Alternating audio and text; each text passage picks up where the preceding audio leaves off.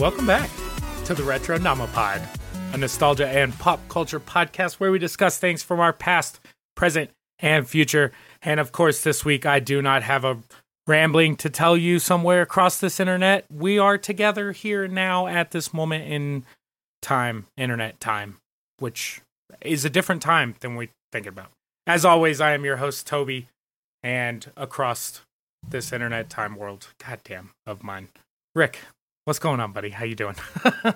Not much. I lost it, man. I'm sorry. I mean, normally we're coming from like Mountain Standard Time, but since we do this over the internets and it lives on forever, it's like Internet Standard Time. Yeah, but there actually is like an internet time. Like there's a time that the internet runs off of. Like I don't know. It's a weird thing. Okay, there's X-Files theme song behind this right now. Is that true? That was Yes. That's wild. That's internet time. The current internet time is It just gives me time here. 8:35 or Guess what? The website name for time is like actual time. Like if you wanted to know the time. tellmethetime.com. Nope. Because I know it's One more. I know it's not time.com because I'm pretty sure that's taken by the magazine folks. Time.is. Yo, that's. I mean, time.is. Yes, I kind of like it. Yeah, it's pretty good. That's not bad. It's pretty good. Weird question of the week. We'll get into this thing. Would a vegan survive easier in a zombie apocalypse? No. Well, yeah, no. Like, wait. What are we talking? How are we like the vegan's not a zombie yet, right? Right. Like a vegan person surviving in a zombie apocalypse. No, I don't because no. You don't think because they're already surviving off of berries and grain and alternate, proteins? Look, during a zombie apocalypse, from what we know of zombies, they're not going after the animals for the most part. Like, that's fair. I think the animals will thrive in a weird way. Like, I don't think anybody else.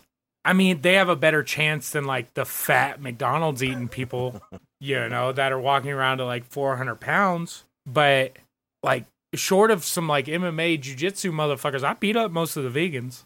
Like, if we really got down to it. What are you talking about? A strong breeze will beat up most vegans.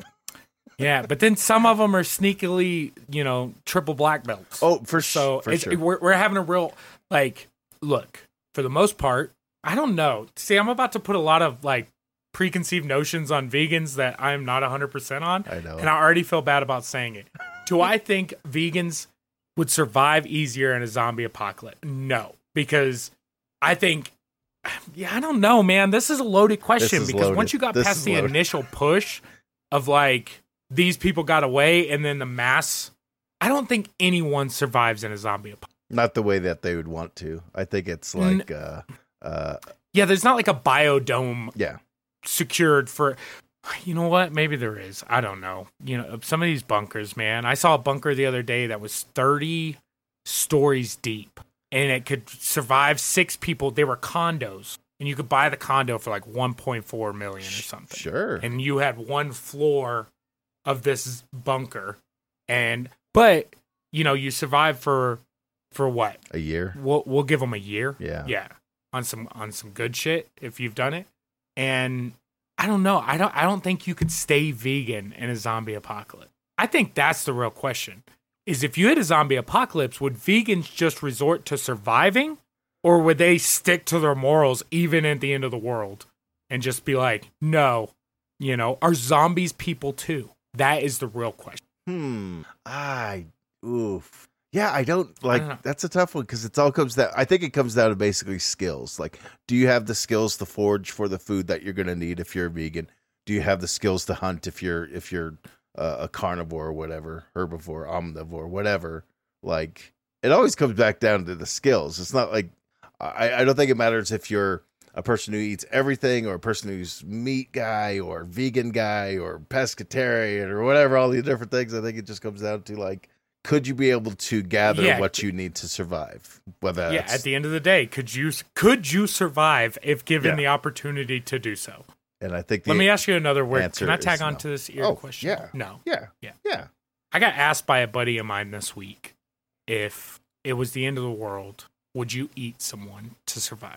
Oh yeah. Like, okay, perfect. Thank you. Like- Thank you. He was like, I don't think I could. I was like, before you could finish the sentence, I was like, yes, of course. Like I would eat Samantha or, fucking Paul. Like, and especially if it was like voluntary, it's like, bro, I just don't want to live anymore. I'm bashing Paul's head in with a rock and I'm eating his thigh. I think the key is just to make it piece it out so that way it doesn't look Piece it human. out. It's not like you're roasting a pig and it just shoved a stick up a human's ass. Get rid of the head, hands, and feet, and then just separate the bits so that way it doesn't look like a human being. And then there you go. You're Or just let one of the sociopaths in your group do it, and you just call me when it's ready. Because once I start smelling barbecue, because I imagine we smell like barbecue, like I got a good fat layer on me. yeah, man. With some I got some muscle underneath. It just doesn't show very well. Like I bet I smell fucking Oh man. good, dude. You could make butter out of me and then coat me with said butter. We're the guys that It would. the rest of the party's going to be eyeballing us like, motherfucker, you need to pass away in your sleep Yeah. because we're going to kill you. Break your ankle, please. You're gonna- all right, because You're going to make the some sacrifice good is jerky. coming. Yeah. Okay, that makes me feel better. Oddly, that's a weird thing to feel better about, but yeah. He's like, I don't know, like I don't think I would, and it's just like, no, yes, I would. If it's on like would. you're a week in and your food rations are running low and it's like There's a zombie apocalypse outside, and Gary just died. Like, remember when he passed away last night? We need food. now, does your decision change if it's old person versus younger person? 81-year-old man dies. No, because if they're dead, they're dead. Like, No. But like the quality of said meat. oh no. It's either Yeah, it doesn't matter. It doesn't matter. It's either aged meat that's been nice and marbled through the year, or younger, like whatever, maybe a bit tougher. I don't know. No, maybe younger. I said It's that like backwards. veal Maybe I versus said that lamb. backwards. Like it's fucking better. I'm eating your child. The 8-year-old's not going to survive. I'm eating it. He's going to taste the best. I'm only going to have one last good meal. God damn it, and it's Timmy. Well, why do you keep looking at me? Yeah. So okay, cool. I like it. So as I've been starting to do, I'm trying to watch more and more movies and kind of talking about it. So I watched a couple. One's brand spanking new, In the Heights. It's on HBO Max right now. Directed by John M. Chu. He's done a bunch of stuff over the years. Probably most notably Crazy Rich Asians, which got a lot of like mainstream support. Basically, this is the Lin-Manuel Miranda. Everybody knows that guy, the musical guy. This was his first like big stage play. So he went and adapted it for film, and that's essentially what this is. Basically follows this guy who's got a dream. He's a bodega owner in New York, and he wants to move back to Cuba, or move to Cuba. His family's from Cuba, and he wants to move there because he thinks it's better. And, that's kind of it. And all the other people that surround him in their lives and how it's effective. It's very much a musical. They do the talk singing thing. So if you don't like that might be a strike for you. Lots of musical, lots of dancing, lots of like out of nowhere, blah, oh god, Lin was also one of those guys that like he can do no wrong right now. Yeah. Like everything that he touches and is a part of, it's gold, especially in a theater world. Like if you're in a bit theatrical whatsoever, you know the name and the quality of work. So I have no doubt that this is probably great. It was fantastic. I mean, I like musicals. And I think it was very well done. The cast is phenomenal. Everybody holds it down, not knowing anything about the story. Really, we went into it blind, which is kind of a fun way to go into things without even seeing really a trailer for it. It was just like, oh, let's watch it. It's new. It's by Lin-Manuel Miranda. He's great. And we watched it, and it was a surprisingly good hit. So if you like musicals, I highly recommend checking out In the Heights. That's all I got on that one. The other one I watched is kind of an old cult classic that I've been meaning to watch for years and years, and finally we saw it was on Amazon Prime, so we're like, fuck it, we're watching it. The Adventures of Buckaroo Banzai Across the Eighth Dimension came out in 1984, the year of our Tiffany. super sci. Go ahead. Oh, I'm sorry. I was like, I'm racking my brain, but it sounds familiar. It's one of those ones because it pops up so frequently in pop culture and gets referenced to so frequently. I think that's why it is one of those, like, it is a cult hit for that aspect, but it's super weird. It's about adventurer, brain surgeon, rock musician Buckaroo Banzai and his crime-fighting team, the Hong Kong Cavaliers, must stop evil alien invaders from the 8th dimension who are planning to conquer Earth. The cast in this thing is insane. Peter Weller, a.k.a. RoboCop, John Lithgow, Ellen Barkin, Jeff Goldblum, Christopher Lloyd. Like, that alone is like, holy crap. And like, it wasn't a success in the box office at all, but like, it went on to be this thing. And it is so batshit science fiction 80s crazy. Like, the music is 80s, the wardrobe is 80s, everything's about it so 80s. And that's kind of what's so great about it. And I see why it is kind of a cult hit. Definitely check it out, especially if you like weird sci-fi stuff. You're right, though. The cast in it is just like, here you go, bangers, all bangers.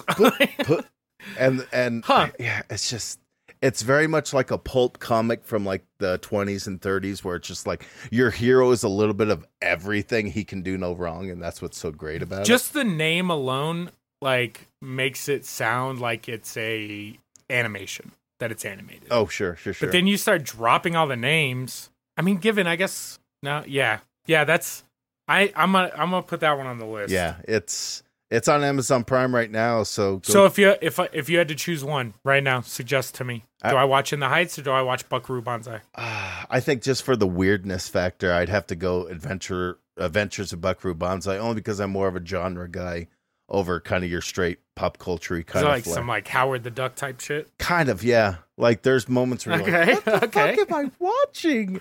It doesn't make sense, but I can't turn away. Okay.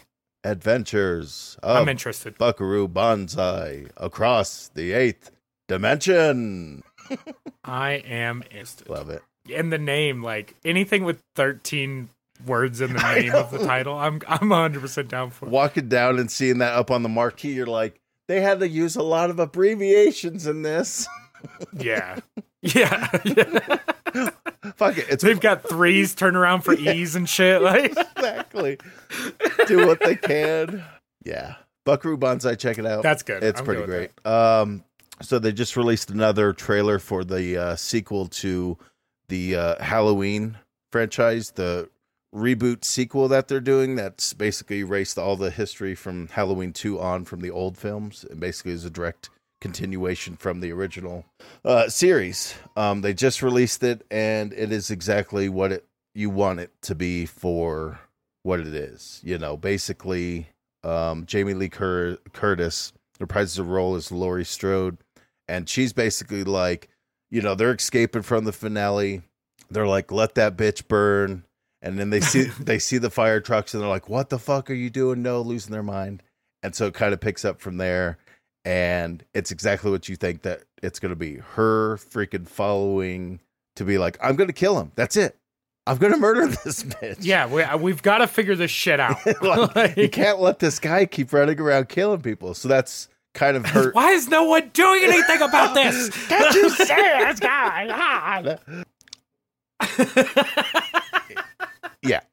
Yeah, I saw they release. Was it a trailer? Or just some pictures I saw today floating around? I only know about the trailer. They might have released some set photos. The trailer. Stuff. Okay, that's what it was. Yeah. I think some new pictures and stuff came out, but yeah, I could be mistaken. I just saw this today and was like, "Ooh, this is right up our alley." And it looks so freaking good too, man. It's like who's directing it? Did you say? Yeah, it's a guy by the name of David Gordon Green, which he's done a lot of independent stuff, but he was kind of given the blessing by John Carpenter to take over the reins. So that's why he was kind of like, you know, yeah, you do your thing, man. I trust you could do what you need to. So, you know, he's also going to be the guy helming the Hellraiser TV series. So that dude's busy. Huh. Yeah, no shit, right? And he's doing Hellraiser, the gender swapped Hellraiser, right? Yeah. So and doing, what are you gonna? Don't fuck this up. And you got Jamie Lee Curtis. Yeah. Don't fuck this up. I mean, at this point, like, he did such a good job with the previous film that it's like, all right, let's see what else you got. Let's see if you can do a sequel to the film, because that's usually where these things fall apart, is in their sequels. So, I mean, yeah, 100%. I mean, we get Anthony Michael Hall in it. It's going to be great. So, look forward to that October 5th. Anthony Michael Hall, Dexter? No. Anthony Michael Hall is like Breakfast Club. That's Michael C. Hall, I think. Yeah. You're thinking Michael C. Hall. Okay. Anthony Michael Hall is like from the old Brat Pack, like 16 Candles, that kind of stuff. He always played the nerdy kid. Like some back John Hughes shit. Yeah, Weird Science. He was as well. Damn, all of John Hughes' shit. Yeah, more or less. So yeah, that's kind of the cool news about this, and it's also like, this isn't the end of it. I guess they're going to have one more follow-up film after that's supposed to come out next year. So he's going to direct a trilogy, so pretty much? Basically a weird trilogy that's already going off of him. Yeah. So and I'm sorry if you already said it, but release date on this? October 15th of this year. So just the time for, perfect. as any good slasher movie should be, just before Halloween. And I think we talked about that too, because that's the reason I ask, is like, they put out Halloween in fucking July. Yeah. Because they do shit like that. They will. And I think we looked back during the Halloween episodes last year. Damn. Jesus. Because like there's like 2 or 3 Friday the 13th that came out on like, the 23rd or something, like the 27th, and you're like, you fucking assholes. Yeah. That's still fun though. It is great. I'm not mad at it. Another very cool thing that they're releasing is they're going to be doing another Transformers movie, which for some might be like, really? Why? I'm stoked. But the good news is that they've kind of gotten away from Michael Bay doing it, and they've got a new cat in the driver's seat. Stephen Capel Jr., something like that. But Transformers Rise of the Beasts, which for 90s fans suggests that they might be doing Beast Wars. That just made my hair stand up. We just talked about Beast Wars on the action figure episode. And then we talked, I think, last episode with the damn SR-71 jet, that if Optimus Prime just walked around with, fucking Beast Wars as his pet. Yeah. Come on, man. Yeah, this is it's kind of cool, just because we just talked about In the Heights, but Anthony Ramos is in this and known from In the Heights. Hey. Yeah. Longtime voice of Optimus Prime is definitely going to be back. Peter Cullen, which is cool. Perfect. But one of the biggest castings that we just saw today, I believe, Ron Perlman, the one and only, is going to be doing the voice of Optimus Primal, which just seems like... Oh, dude, that's so exciting. Perfect. I'm excited. I haven't been like... Shit, I'm real bad at watching all the Transformers movies because I kind of fell off after the third one. It's kind of like Fast and Furious, man. Like, why don't we got 9 of these? But look, they did it, man. Instead of just making another fucking Transformers movie, they're like, why don't we pull from Beast Wars? Yeah. Like, we have the technology. We can do this. And it looks sick. And look, anything Ron Perlman does, I'm down for. Fuck yeah, dude. Like, put that man in more stuff. I know he's getting a little older now, but he's a badass. And to play Optimus Primal that's pretty fucking cool. It is. It makes me wonder how many characters they're going to pull from it. But they did say, like, they're going to do, like, a hybrid of, like, the warmth and the comedy of Bumblebee movie, and they're also going to capture some of the action and that kind of stuff from the Michael Bay movie. So hopefully it's a nice combination of both for this. But I'm interested to see how they're going to introduce the beasts, if this is going to happen on another planet, or if this is a prequel of sorts. Or like, what size comparison? Yeah. Like, because you get Optimus Prime just tearing up fucking New York City with Megatron, just fucking shit up. Yeah. Now imagine that was a cheetah, or a gorilla. Yeah. Or do we have a King Kong situation on our hand? Or are they more like 15-foot tall animals? Make them a little... that change into motorcycles. Maybe a little more reasonable, where maybe they're not so like... Why are they big as the skyscraper? They should be the size, maybe bigger than an average animal, but like theirs about, so that way there's some like they can, because the whole thing of Transformers was they were robots in disguise. So you wouldn't know that that's a robot sitting next to you at a stoplight because it's just a semi truck, you know, whereas the newer movies have made it like, I don't know, once they transform, they're so big. It's like, what? It doesn't make sense. Yeah. Either way, this is cool. Yeah. I mean, to be excited for a Transformers movie. Transformers Rise of the Beast is scheduled to hit theaters on June. That's exciting. I'm yes. We're a year away from having a new Transformers. Yes. I'll watch. I've seen them all, and they definitely kind of, man, they go all over the place. But like, I'm always down to be like, let's see what you can do with it. What are you going to introduce that's new? And the last one they introduced Grimlock, the transforming Tyrannosaurus Rex, and okay, all right, you've introduced the dinosaurs. Now you kind of have to. It's one of It's just one more thing on the Beast Wars thing, and we'll get off of it. But one of the rare games for N64 is Transformers or Beast Wars Transmetals, another Blockbuster exclusive. And it one of the fucking only Blockbuster games I do not have, actually. So we're hunting that one down. All right. Back from technical difficulties. Yeah. But yeah, Transformers, Beast Wars, Transmetals. Yes. I got that name somewhere right in there. Yeah. But it's like one of the rarer N64 games out there, but it was also a Blockbuster exclusive. Which is weird because you would think all Blockbuster exclusives were rare. Yeah. But I think Transmetals was maybe someplace else too. I'd have to check back. That's wild. But like Transmetals is like $80 game. Transmetals. You know. Clay Fighters is like a $1,000 game. You know? That's wild. It's just like there's quite the difference here. They're both real shitty games. Both fighting games nonetheless. Yeah. That was a big thing. Let's turn everything into a fighting game. Yeah. Excited about Trent. Well, a while ago we talked about Hanna-Barbera with Warner Brothers and stuff like that. Well, they just released a trailer for Jellystone for HBO Max. It looks like they're going to be releasing a bunch of just cartoons featuring these guys, these old cartoons from the past. So that's I think it's exciting. Yeah, well, I mean, we just talked about this not that long ago on what they were going to do with Hanna-Barbera stuff. Like it was time. So is it going to be like a drawn together type of show? I mean, not the rated R aspect of drawn together. I know what you're saying, but like just a bunch of different characters. It kind of seems all in the same universe. Yeah, I think that's kind of what they're setting up. Is like Jellystone is like the place, but then we also have like, oh look, there's Yogi, but there's also Jabberjaw and Wally Gator and whoever else from this huge ass list of cartoons. So I mean, it'll be interesting to see what they do with it, but hopefully what they do along with this, so this way people can kind of familiarize themselves a bit more, is maybe add the old content to the streaming service, so that way people go back and watch the old, Yeah, you're right. I mean, I couldn't imagine them not doing it, right?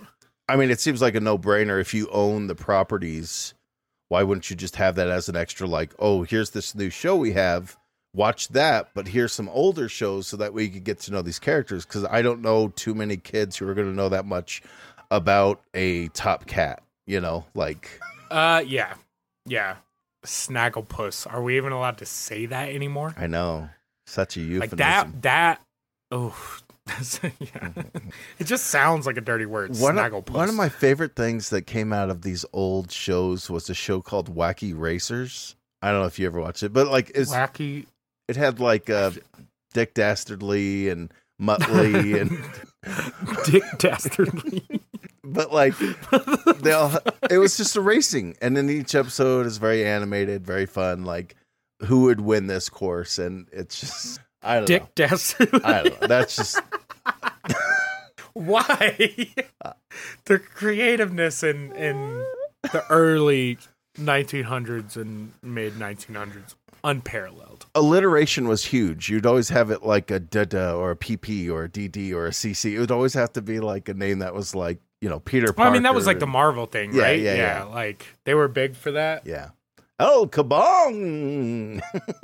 I'm excited for it.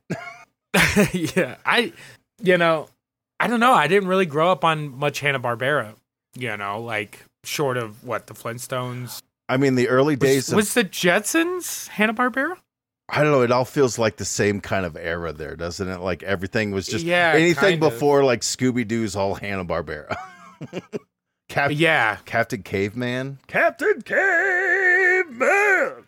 Like, I remember watching the reruns on produced by Hanna-Barbera. Cartoon Network in the early days when they didn't have much material for Cartoon Networks. They used a lot of Hanna-Barbera stuff. So it was like, that's where I got to introduce. Yeah, I guess that's true. So yeah.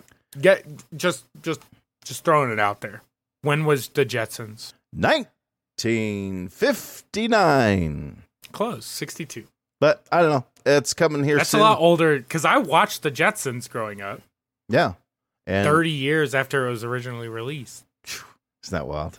That's wild. That's good longevity for a show, though. And that cartoon was still good when I was a kid. Yeah. Like it was still watchable. It's because by then the animation hadn't improved. TV animation hadn't improved to a degree, so it all looked the same. Whether it was from the 50s or the 80s, it all still felt the same. Yeah, it just got color at some point. Like it was just because they probably saw it in black and white in 62, and I saw it colorized in 94. Yeah. I don't know, man. Interesting. Yeah. It's cool that they're bringing it back in like an original form, though. Like, they're not just like, hey, we acquired the license, here's all the old shit. They're like, no, we're going to use the license for something. So that's cool. Yeah. I respect that. Let's check it out, boo-boo. July 29th. Let's get ourselves some picnic baskets. So it's soon. Yeah, man. We're like less than a month, or a month-ish. Yeah, that's cool. So we talked about, I think over the last few weeks, how Vampire the Masquerade was getting into the video game realm. Let's call it that. Realm works. Well, it turns out they're not stopping at just video games, my friend. They're doing movies and they're doing TV. Damn. The world Are they that popular? Yeah, apparently World of Darkness, which is kind of the overarching umbrella of this company, that has like Vampire the Masquerade, Werewolf the Apocalypse, Mage the Ascension, Orpheus, and Hunter the Reckoning. So all these different kind of RPGs that are happening, they're bringing to various mediums across the platform. So I'm interested to see what they do, especially with something like Werewolf the Apocalypse, because that's like big time werewolf stuff, and I like the werewolf stuff. We've seen vampires done to death, but werewolves, short of Underworld, we haven't seen much like cool action werewolf stuff. So I'd be interested to see what. Damn, it's part of the Hunter Reckoning series. I did not realize. Oh no. Oh, okay. World of Darkness covers all those RPGs. Hunter the Reckoning is actually a pretty good Xbox. I mean, what are vampires coming back? Did I miss him? Did I miss a memo? It's the horror wave, man, as it does. Like, it was zombies for the longest time, and I think vampires and the supernatural, like ghosts and possession and exorcisms, kind of took over that slot for a bit. And now I think we're starting to slowly get back into the vampire werewolf kind of stuff. Huh. Yeah. Interesting. Waves. Not from like I'm not a huge vampire fan. But I love anything that's in the universe. Yeah. Like, I like vampires being in the universe, but I'm just not personally. And plus, I fear Blade. Like, Wesley Snipes is just, he's a dangerous man. Yeah, the Daywalker. Anything to stay off of his radar. You've got to, because he'll slice and dice ya. Yeah, he'll give you that. Yeah. That little shing, shing, shing. Chip, chip, chip, chip, chow. So, yeah, look forward to some cool looking RPG stuff from some crazy supernatural stuff coming out soonish. If there's one thing. Oh, God. No, you're good. I said if there's one thing coming out of the pandemic, like D&D like blew back up, some RPGs, there's a lot of great music coming out, and like people really had some time to be like, let's make some cool shit. Yeah. So hopefully coming out of all this, and we're going to talk about some of the cool shit that like a lot of it got developed during the pandemic here in our nostalgia. But other than the fact that we lost an entire year of our lives and lived in fear and couldn't wipe our ass without, construction paper, maybe some good stuff comes out of it. I don't know. Here's hoping. We get cool shit. I mean, especially with all the streaming services that popped up, it's like they need to have stuff to fill it. They're like, how can we make people pay cable money without them having cable. Yeah. They figured it out. Go. I'm up to like $80 in subscriptions That's a month. Wild. Yeah, no. But when people are like, well, you could have just got cable, I'm like, bitch, I still have no commercials. Yeah. No commercials, except on Amazon. Amazon, and the way Amazon does it is fine. Because they're like, oh, you want to watch something? Cool, you have Amazon Prime? Awesome. No commercials during what you're watching, but they'll like bust through an Amazon ad. Oh, yeah. Where they're only advertising themselves. It's not like It's so weird. Gillette razor, blah, blah, blah. It's just like, hey, here's some other shit on Amazon. Welcome to your feature presentation. Yeah. Which, kids don't know about feature presentations. No doubt. Yeah, I don't know. It's a good time. Yeah, kind of a news light week this week. Yeah, I got one more for you. Just to kind of round it out. And this one's super just quick and simple. Sonic the Hedgehog 2 wraps filming. That's it. That's all I wanted to add.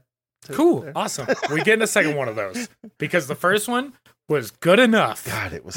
We watched that the other day, my dude, and that thing is so much fun. Like, it's such a fun, lighthearted, like, yeah, there's some danger to it, and you feel like there are real stakes and, all this stuff. But, like, at the end, we get a sneak peek into, Tails being a part of it.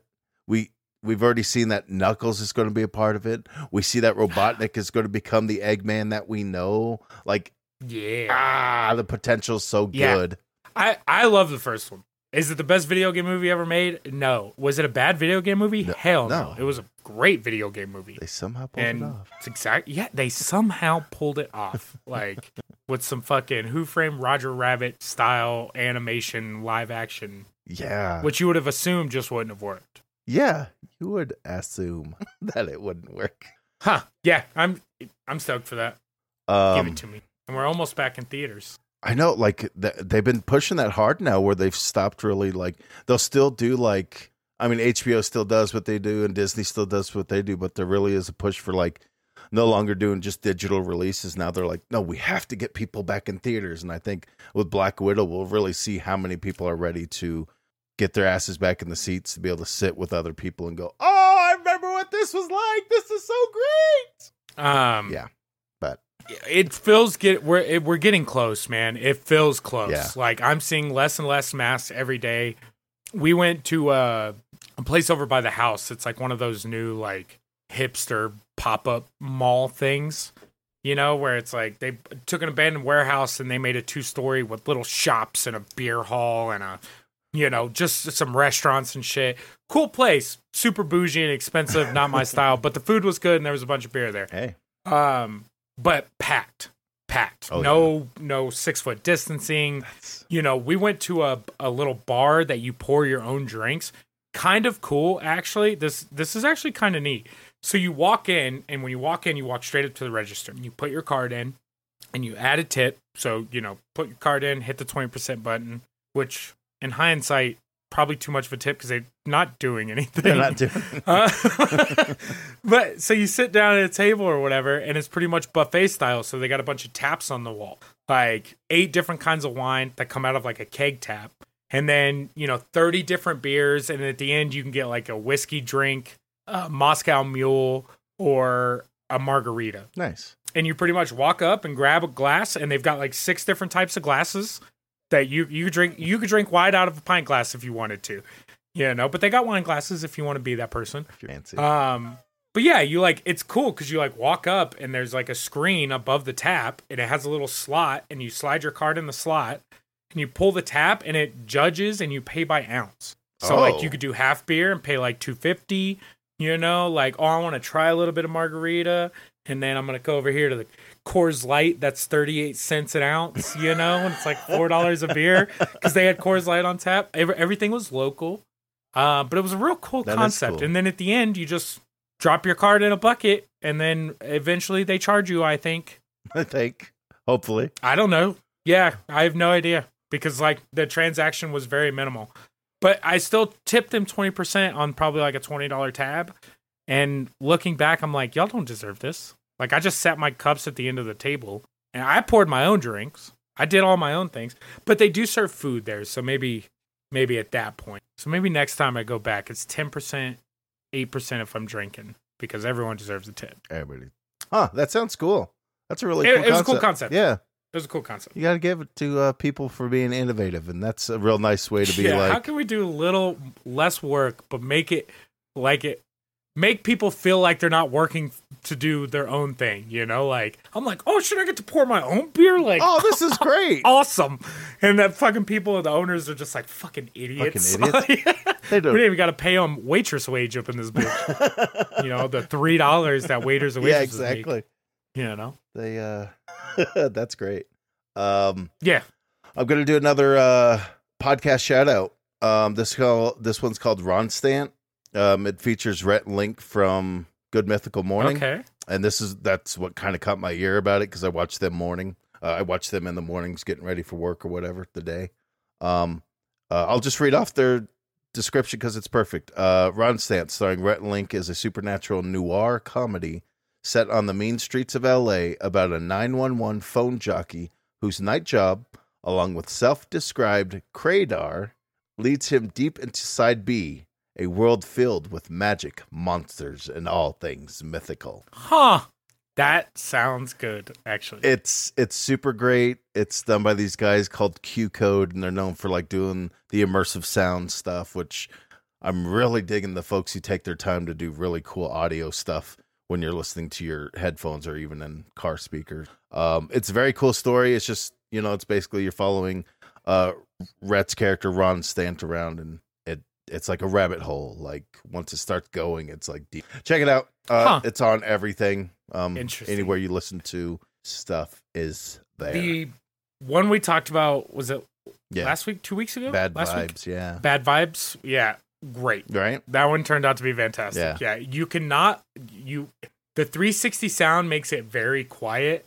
So it's definitely one of those like shows that is better with like over the ear. Mm-hmm.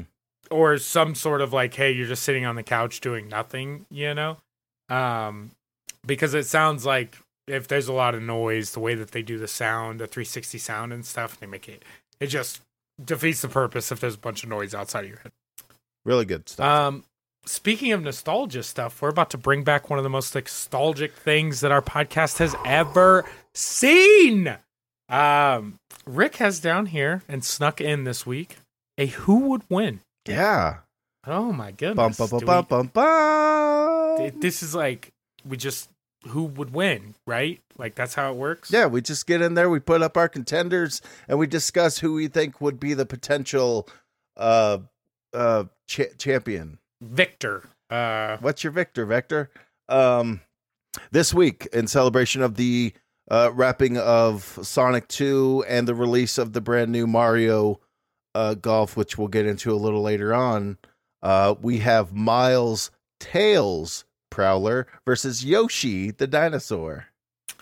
I always knew his name was Miles, but why even give him a last name? Like, what is he, a squirrel? What is he, fox? He's a fox. He's fox. Two-tailed fox. Yes. Why isn't he a last name? It's just fun. Like, it is... I mean, most characters in the Sonic universe actually have like full names, which is super crazy, except for Sonic. What's Sonic's full name? Just Sonic the Hedgehog. He's just not a Sonic. He's just like Cher or Madonna. He's just running around with. So right off the bat, our Venn diagram. Pros, get out the yellow legal pad. Tails can fly. Tails can fly. Okay. Does Tails, he does not have a maximum fly height, right? It's not like he can hover or glide. But he can legitimately fly. Yeah. He's a legit, like, I get around by flying. Okay, Yoshi. All right. Kind of a beta. Gets ridden. That's a con, I think.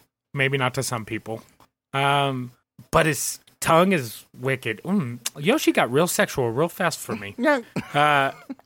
His tongue is wild, all right? Dude. So, like, Tails got to watch that. Plus, he's got, like, a defense, because he can just, bloop, I'm an egg now, like... Oh, yeah, that's right. Yeah. So, like, he's more, I don't know. This one's tough because, again, Tails can fly. But Yoshi's kind of, like, he's a little wild. Like, he's semi-tamed, but if you, like, fall off him, he just takes off. Like, he doesn't listen. It's like, fuck you. So he's kind of like a wild bronco of the Yoshi. What the fuck is Yoshi? A dinosaur? He's a dinosaur. I mean, God damn it. in the Mario universe, as much as dinosaurs are dinosaurs, because like he has a shell, right? No, he doesn't. Okay, I'm getting it confused with the no. He The just, turtle. Turtles are dinosaurs like rectangles are squares. Or square. I got you. We'll yeah, go with that logic. there was something that worked in that. Yeah.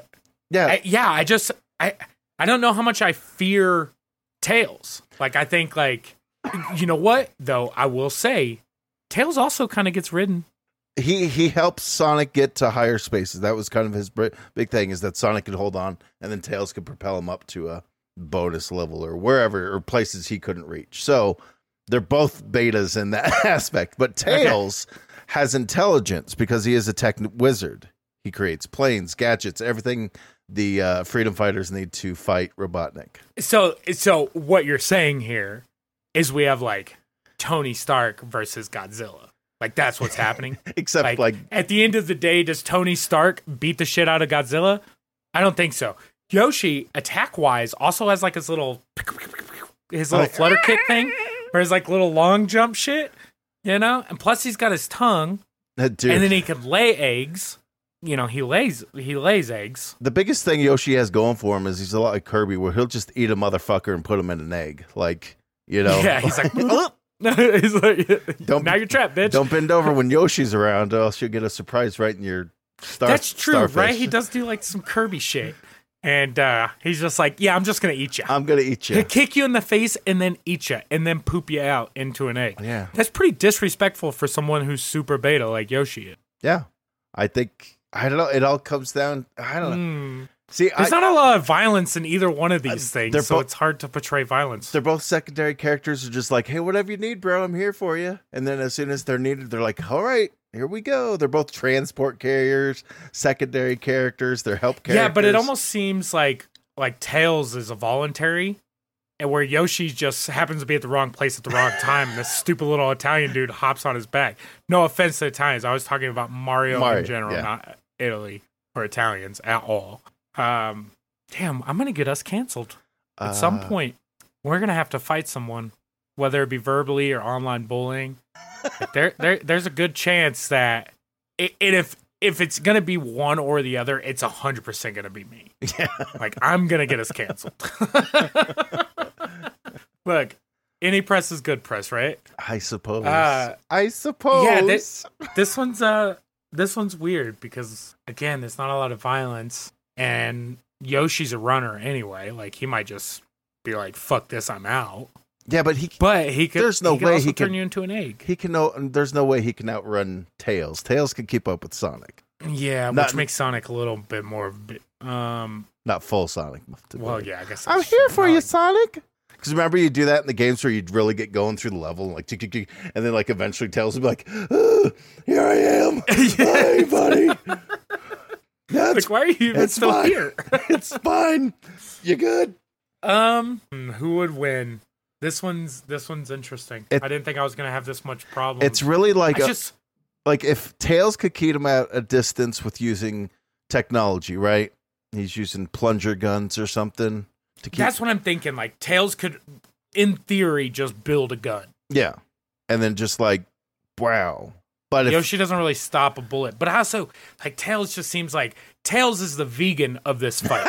You know, like, you know what I'm saying? Like, he just does not seem like a violent person.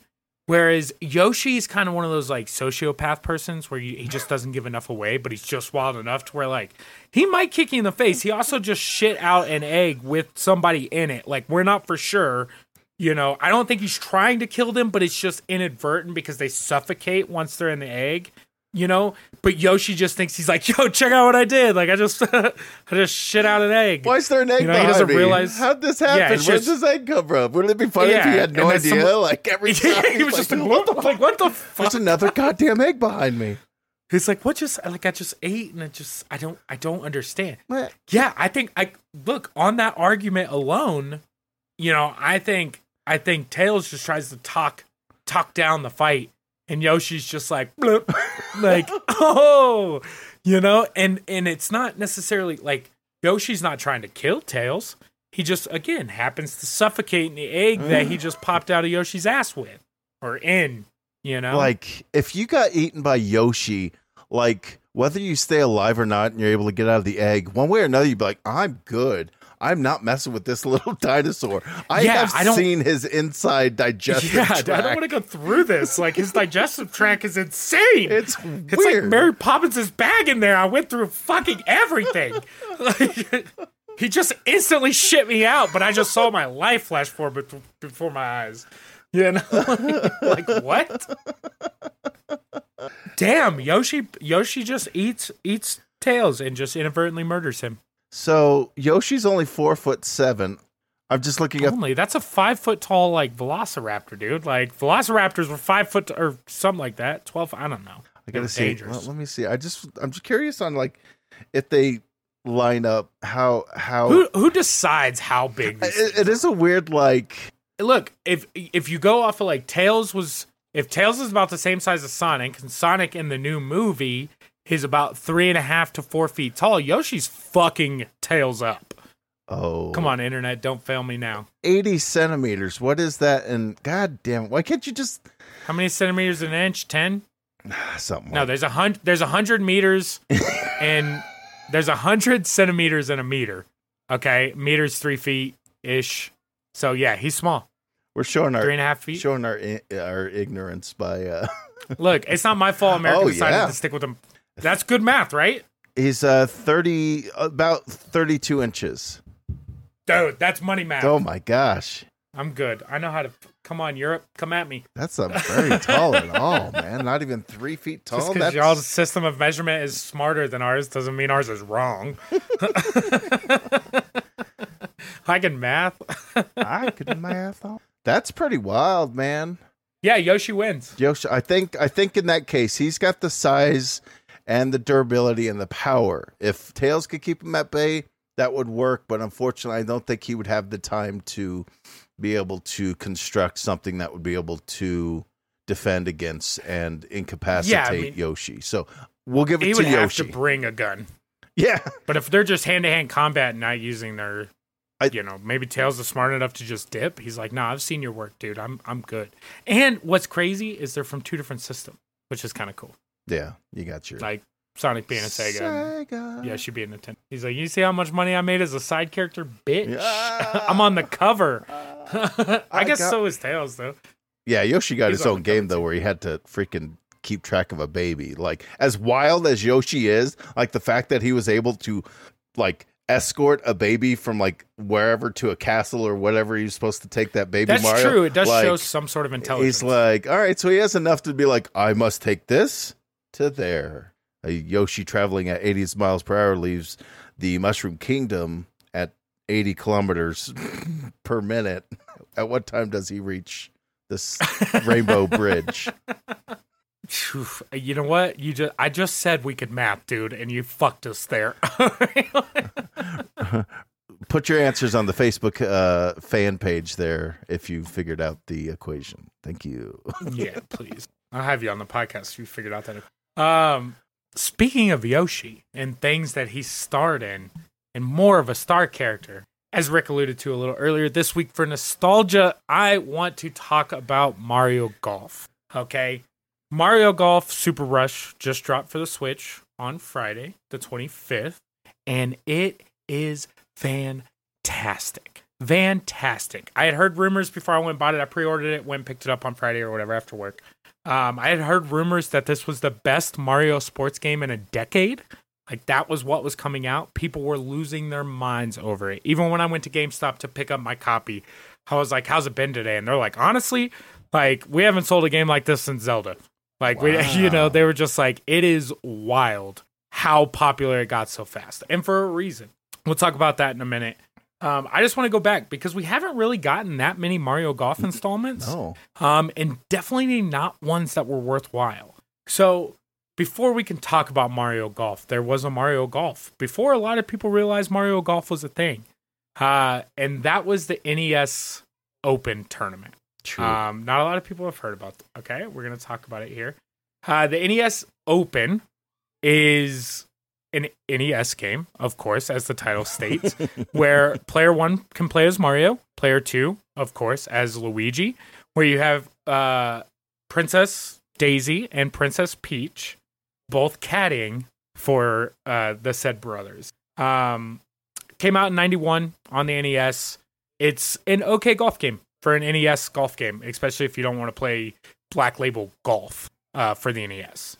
But oddly enough, this turned out 8 years later to be one of the best sports games ever released. And on June 11th of 99, we got Mario Golf for the N64. They upped the characters on this, which was kind of cool. For the N64 version, you could play as Mario, Luigi, Wario, which was a kind of cool addition at that point, Yoshi, and Princess Peach. So not horrible selection here, but they turned a sport that normally people just find boring into something that not only is it super simplistic and just about anyone can pick up, but it's got a pretty good skill curve considering, and is an amazing party game, you know. And I bring it back to something like Wii Bowling. You know, Wii Bowling has a cadence to where it's like, okay, you know when your next turn's going to be. And Mario, especially on the 64, a 4-person party game, you know, you can play it where one person shoots at a time. You know, like, hey, oh, cool, I'm fourth. Like, sweet, I'm going to go grab a drink. I'll be back. It's got enough challenge and skill and a little bit of luck to where anyone could win a game. You know, like if someone's sitting down playing a bunch of it, it is what it is. But it just a fantastic game that kind of came out of nowhere, especially for Mario delving into like a sports world. Because this is kind of our first big publication for Mario sports stuff that wasn't, you know, NES, Super Nintendo era. This, you know, we're not getting it from PlayStation. PlayStation came out. And this is deep into the N64's lifespan. Like 99, the N64 came out in 96, North America. So you were 3 years in for them to drop one of, you know, the classic. It got a player's choice game a year later, as they all would. At the same time, they dropped Mario Golf on the Game Boy Color. Not as good. It came out 2 years later, but as you could probably tell, like it is a Game Boy Color golf game. It played okay for what it was, especially for portable at the time. But it was a port from the N64 game. It was what it was. These first two games, and I'd have to double check on the 3DS one, but Mario Golf, done by Camelot. Mm-hmm. They were the original makers of it, developers. Jesus. 4 years later, we get what may be one of the greatest sports games of all time given to us. Again, Nintendo with their 4-player awesomeness come out with Mario Golf Toadstool Tour for the Nintendo GameCube. This came out July 28th of 2003. It added a couple more playable characters. So as with any progression in a game system, as we can add more people. So you still get all the main people from the original Mario Golf game, but now they've added Koopa Troopa, Princess Daisy, Diddy Kong, Waluigi, Birdo, which was a crazy situation, Bowser Jr., Boo, Shadow Mario, and Petey Piranha, which, again, Piranha Plant having a name is weird. And just him being in anything is kind of weird. They even put him as a playable character in Smash Brothers for the new Smash Brothers. But, really? Again, yes, you can play as Piranha Plant. It was the last character I got during my Smash Brothers kick when it first dropped. Wow. But this one upgraded some maps. It gave you more options, as well as more playable characters. Fantastic. We still break this game out at parties and stuff, as well as Mario Tennis, which maybe we'll talk about at a different time. Mario Tennis not nearly as good. Mario Golf just is the epitome of a good sports party game. You can have 4 people playing it. Again, the skill on it is very lackluster, but you can get good at it if you play it enough. There is no doubt that there is definitely a skill curve. But still, the party game aspect, just of Nintendo in general, was amazing. 4 players, like I said, on the GameCube. They changed a couple things here, like they added some backspin stuff and made the ball control a little more, which again, when we talk about skill curve, is like a big thing for me because I have to want to be able to get better. If it's all the same every time, like you look at like an NBA Jam, you know, where there was skill with NBA Jam, but the skill curve was, you know, what it was from a 4-button game or whatever, 3-button game on the Sega.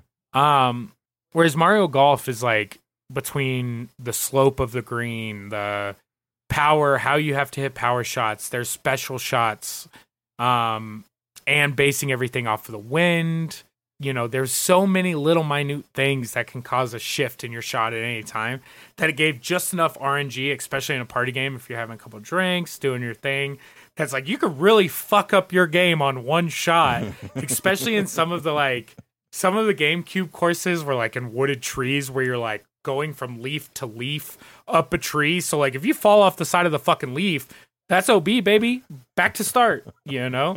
So it's just one of those things where like they just perfected something that was already so good for the N64, adapted it to a newer console, added more stuff. Of course, the graphics look better, but it was still the same base game where it was still a party game. It was still a simple system, still 4 players. Fantastic. And then you've got these middle parts. Yeah. They kind of fell off. Before we get too far, played either one of these when you were growing up?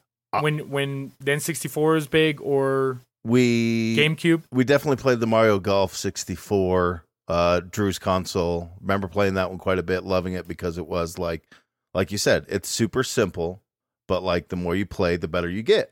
And it's arcadey, so it's not so like, yeah, it's fun. It's, you know, it's definitely, it's not a simulation. Yeah. You're not, and it's characters that you love. Yeah. So it's like even better. You're not playing with, you know, at that point you'd be playing with fucking Payne Stewart or VJ Singh or something in PGA Tour. I don't even know if they made PGA Tour. I know I have PGA Tour golf for the Sega, but and then anyways, and then of course we played the GameCube one over at friends' places, playing that one. Like that's what they do well. That's what Nintendo does really well with like their sports stuff, is that it's like, let's take this thing, let's simplify it where it's that, but then we'll add things to it that if you want to delve into it, you can be better at this. Just all the way around, these are great games. As for the handheld stuff, wouldn't touch them. Haven't really ever been a big handheld guy. Yeah. No, me neither. Yeah, like I said, they kind of fall off here on this next one. They try to do something that I just don't know. I have never played through this game. I've played it in the past, but never had like a true blue experience. So my view on this is probably a little biased. But a year after coming out with Toadstool Tour, they dropped Mario Golf: The Advanced Tour. Mm-hmm. This one got a little weird because they almost made it a story-driven game, and which makes a little sense because of the fact that it's on a handheld. Of course, you don't want to be passing your Game Boy Advance, you know, especially before you had an SP. It wasn't even backlit still on that original Advance. So, but they made it like I said, more of a story-driven game to where it almost had some RPG elements to it, which in a golf game, it's like, create my character, cool, whatever, all right, not my Mario Golf. I really just don't think that you needed to, first of all, make this game. Yeah, Mario Golf for the Game Boy Color, that seems cool, because again, it could be a single-player game, you could do whatever. At this point in your stage where you have the GameCube out, I don't think you put out a Mario Golf game for the handheld at that point, because you've cemented what the game is for with like the Party Pack 4-player situation. Mm-hmm. And I'm sure that there was a way that you could hook it up to your GameCube. Well, I know there was a way you could hook it up to your GameCube because they had a Game Boy player. But they also had the transfer cables and nice and stuff. So, which you could also do with the N64 with the transfer pack. And I'm sure that there was something I didn't really get into that. But again, for me, just not much of a handheld player. It's wild. Some of the characters in this game, I just like these just plain vanilla Neil and Ella, and then these random ass like, here's Joe and Putz. Don't forget Grace and Sherry. Like, they're such like, who are you? And why are you in this game? Give me the Marios, the Luigis, the Toadstool. Don't give me these. It's like they almost didn't get the license for it. They just really wanted to go off the beaten path, you know? That's They're wild. like, we can make Mario Golf-ish.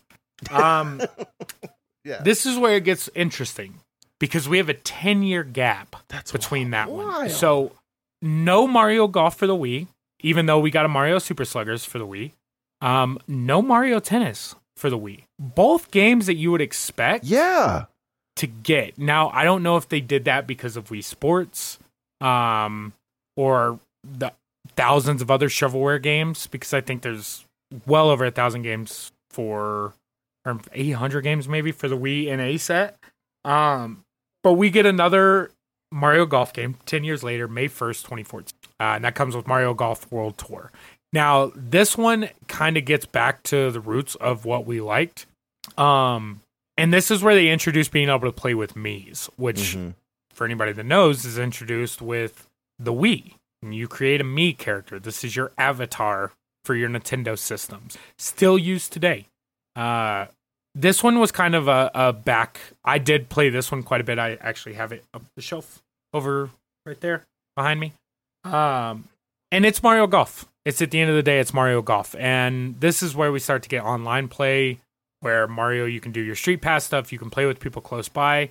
And the career mode was a little bit better because, like we'll talk about in Super Rush here in just a second, you kind of create a character, and that character can level up and, you know, get more powerful to where, like, if you beat the game, quote unquote, beat the game, you know, you have one of the most powerful characters in the game. So, like, you're going to want to use your Mii more than, like, a Bowser or something, where Bowser, yes, can hit far as fuck, but he can't putt for shit, you know, or something along the lines of that. And, you know, you've got supers in this game as well, but again, it's one of those things where, like, when we're playing with our friends, especially with, like, Super Rush, you know, we have to turn the Miis off until everyone completes that character. Otherwise, like, I'm going to roast you.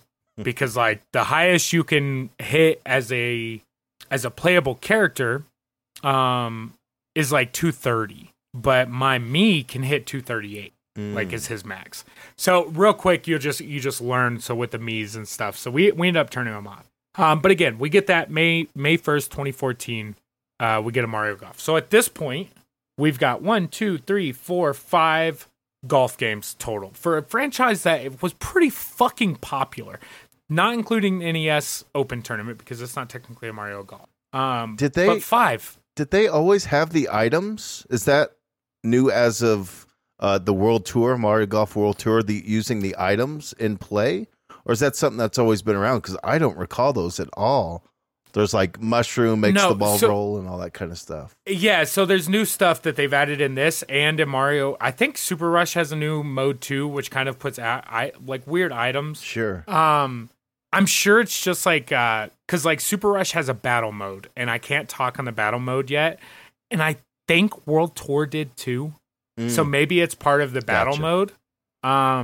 Again, I'm not going to be able to talk much on that because we just had enough fun playing 18-hole rounds of golf that we didn't really test out much of the other stuff except for the one major thing that I think is new.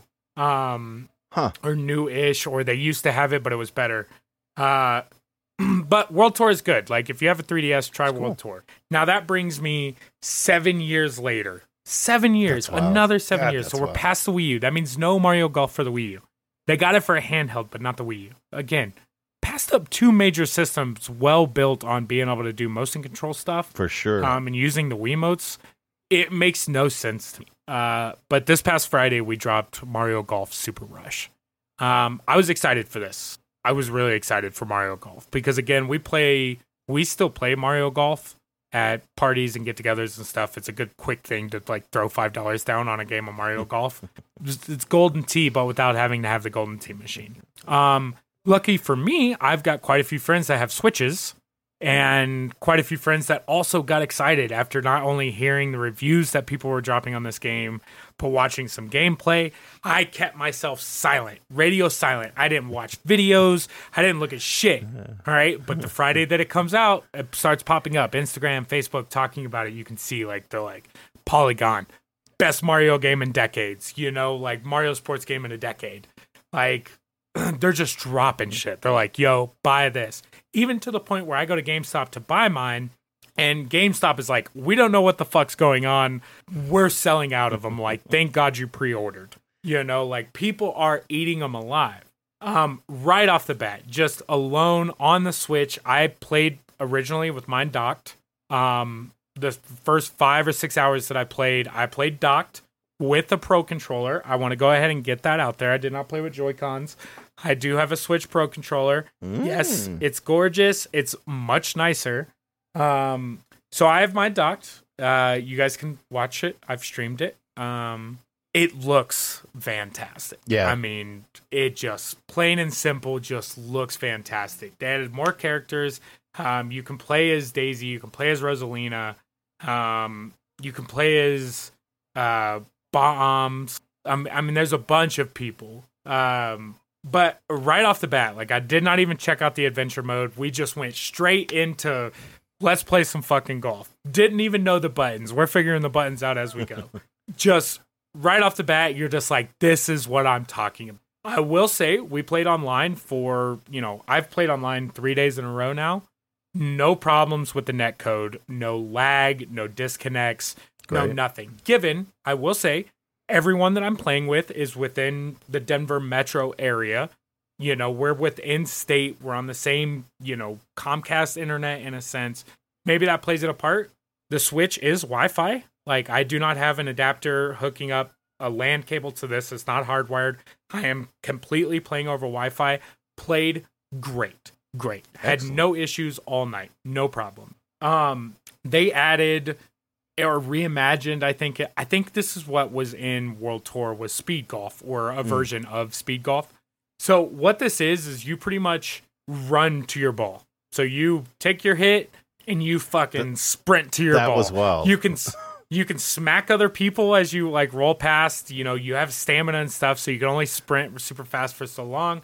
You get to your ball and you fucking whack it again, and it's like least strokes, least time to do the hole. It's kind of nuts. I'm not a huge fan of it. I can tell. But it is very interesting. It is very interesting. Again, something we did not know is the guy I played against the first round had played on his adventure, so he used his Mii and played speed golf already at this point, so he was a fuck ton faster than me, and I was just frustrated. Yeah. Because it was like, why? Why just fucking give me my turn? Let me hit my ball, And now I'm rushing and stuff. But once we played it a little more, it definitely does give a very weird aspect to, like, straight Mario Golf. And I imagine people get really good at this. Yeah, I agree wholeheartedly. Watching you guys play, it was fun watching, like, clearly you had just, like, picked it up and started playing. And, like, he had been playing for a bit because he was doing, like, the super boost or whatever. It was just charging down the field, and you're like, what the Yeah, that's what I thought. I was like running in quicksand, and this dude's fucking Usain Bolt, like, up the fairway 300 yards. And I'm just like, okay. But you still lost by, like, a point, which I don't know if that says more about, like, the fact you knew how to kind of work the game a bit or again, we go back to Nintendo just being so great at attractiveness and ease. The game looks great. It plays very simple, but you play the adventure mode, you learn a lot of things. Like, there's a lot of different things you can do. There's a club that allows you to skip balls across the water. Oh, that's to cool. Stay under, like, low-hanging stuff, Like, there's a way to...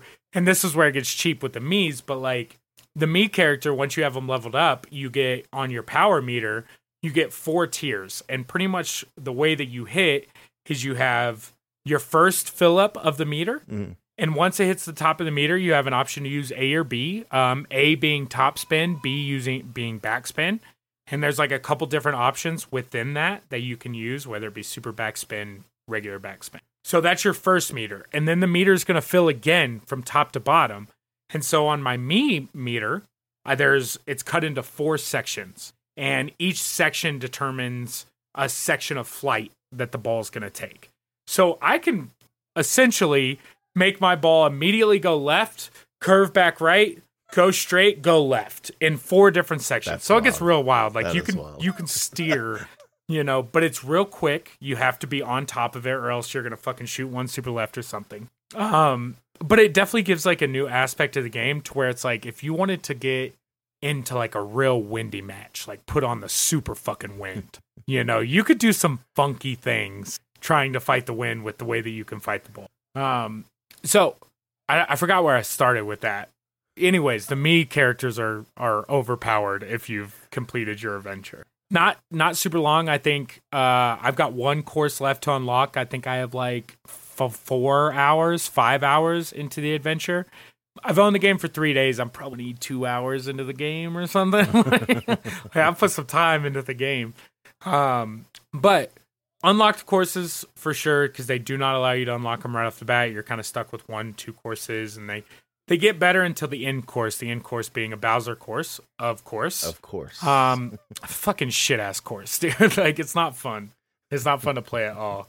But again, they have a battle version or a battle play, which I have not looked at whatsoever. I'm super interested. I should, in theory, have a video up on YouTube some point this week of the battle golf because I do want to get into it. Maybe I'll play with randoms.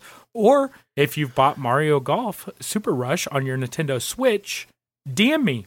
Let's fucking get together. I'm 100% down to play with people. Yeah. I will say, man, I knew I was going to like it, but it was better than I could have hoped for. Especially with the online play and just it just plays so goddamn good. It keeps my interest.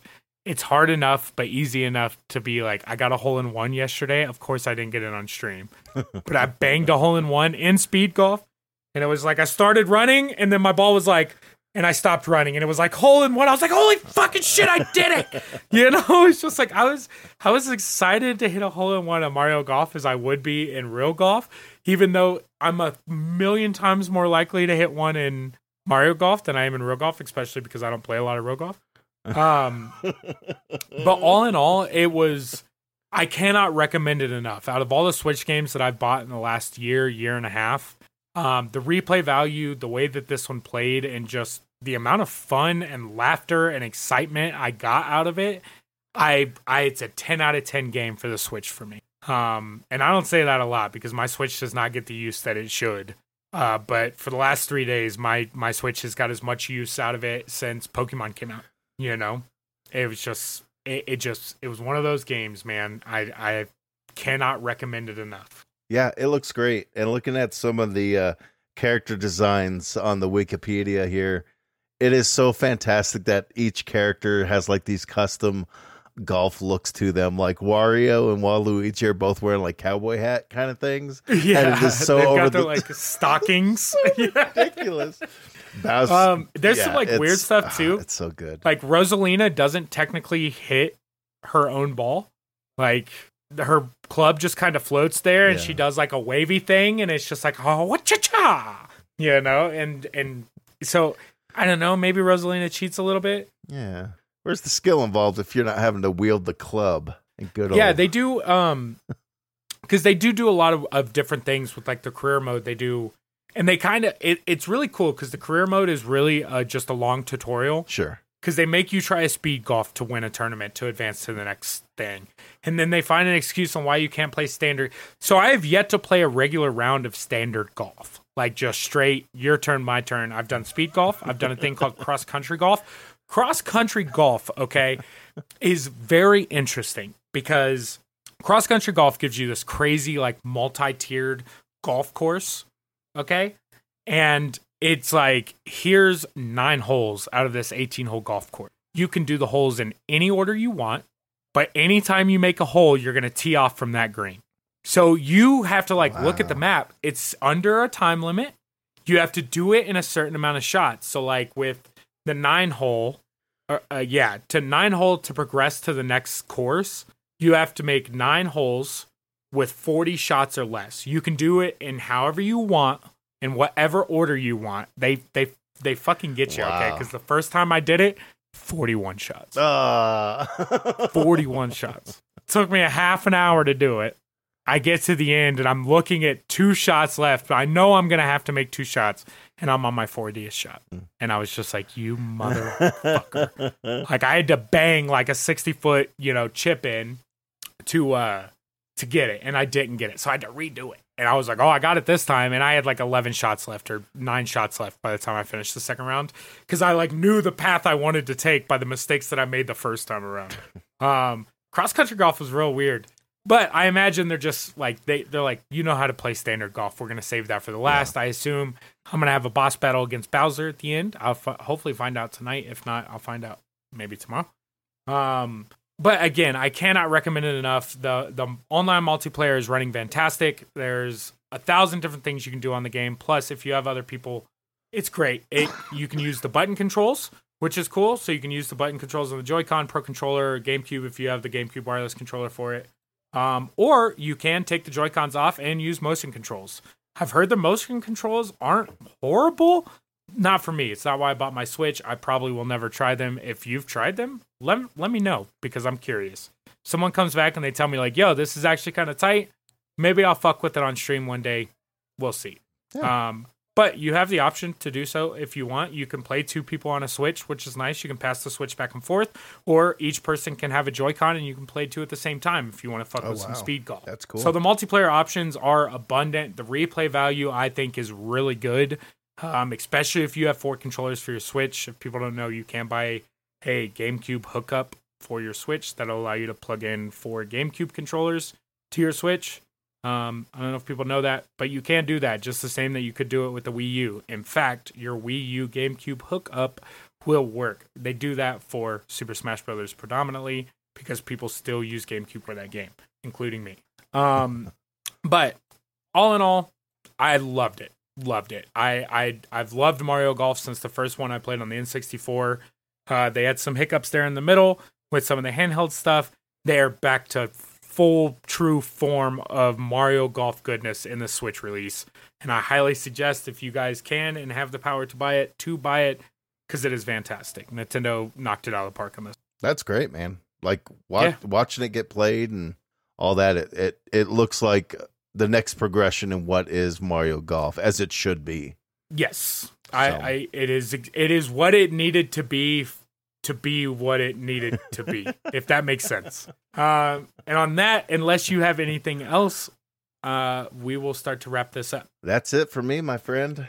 Cool. So we'll lead this wrap up with a little bit of news. We do want to let you guys know, Rick and I have been working a lot on the back end of the podcast as far as being able to put out content, some extra stuff here and there. We're going to try to take the next step in doing so with a website, hopefully, is what our goal is. So we will be taking 4th of July weekend off. I know it sucks. We just took breaks inadvertently a month or 2 ago. This one is planned. It's scheduled. We wanted to take it off. We want the time with the families, as well as just trying to pick up some stuff on the back end of the podcast, just to bring more stuff out to you guys. With that being said, with the week off, we are still going to put out the Retro Nom Nom videos on Tasty Tuesdays, I believe. Yep. Those will be out. I will have some streams up and going at some point this week, probably some more Mario Golf. Do not be surprised. We still do want to dive into Dungeons & Dragons Dark Alliance. So maybe you'll see a live stream of that at some point this weekend. But again, we are going to take the week off, and hopefully when we come back that following week after 4th of July, we'll have some awesome new dope shit to tell you guys about. But yeah, wanted to get that out there. As far as this episode goes, we are finished, and that's the news that we wanted to give you. So as always, you can find me at RetroNomapod, Instagram, Twitch, Facebook. The email we're going to pimp out. I think I'm going to change that soon. I know I've been saying that for a fucking month and a half, but eventually I will get to it. Yeah, that's where you can find me. Where they get you at? Serial Killer on most of those socials.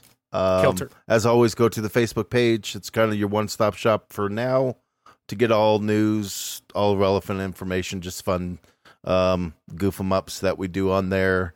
Yeah, and to take us out like we always do with the weird question of the week. What do I do with my hands? Oh, this is going to be fun one to answer. We appreciate you guys joining us this week on this episode of the Retro Nomapod. As always, we love you, and we will catch you next week. Good night.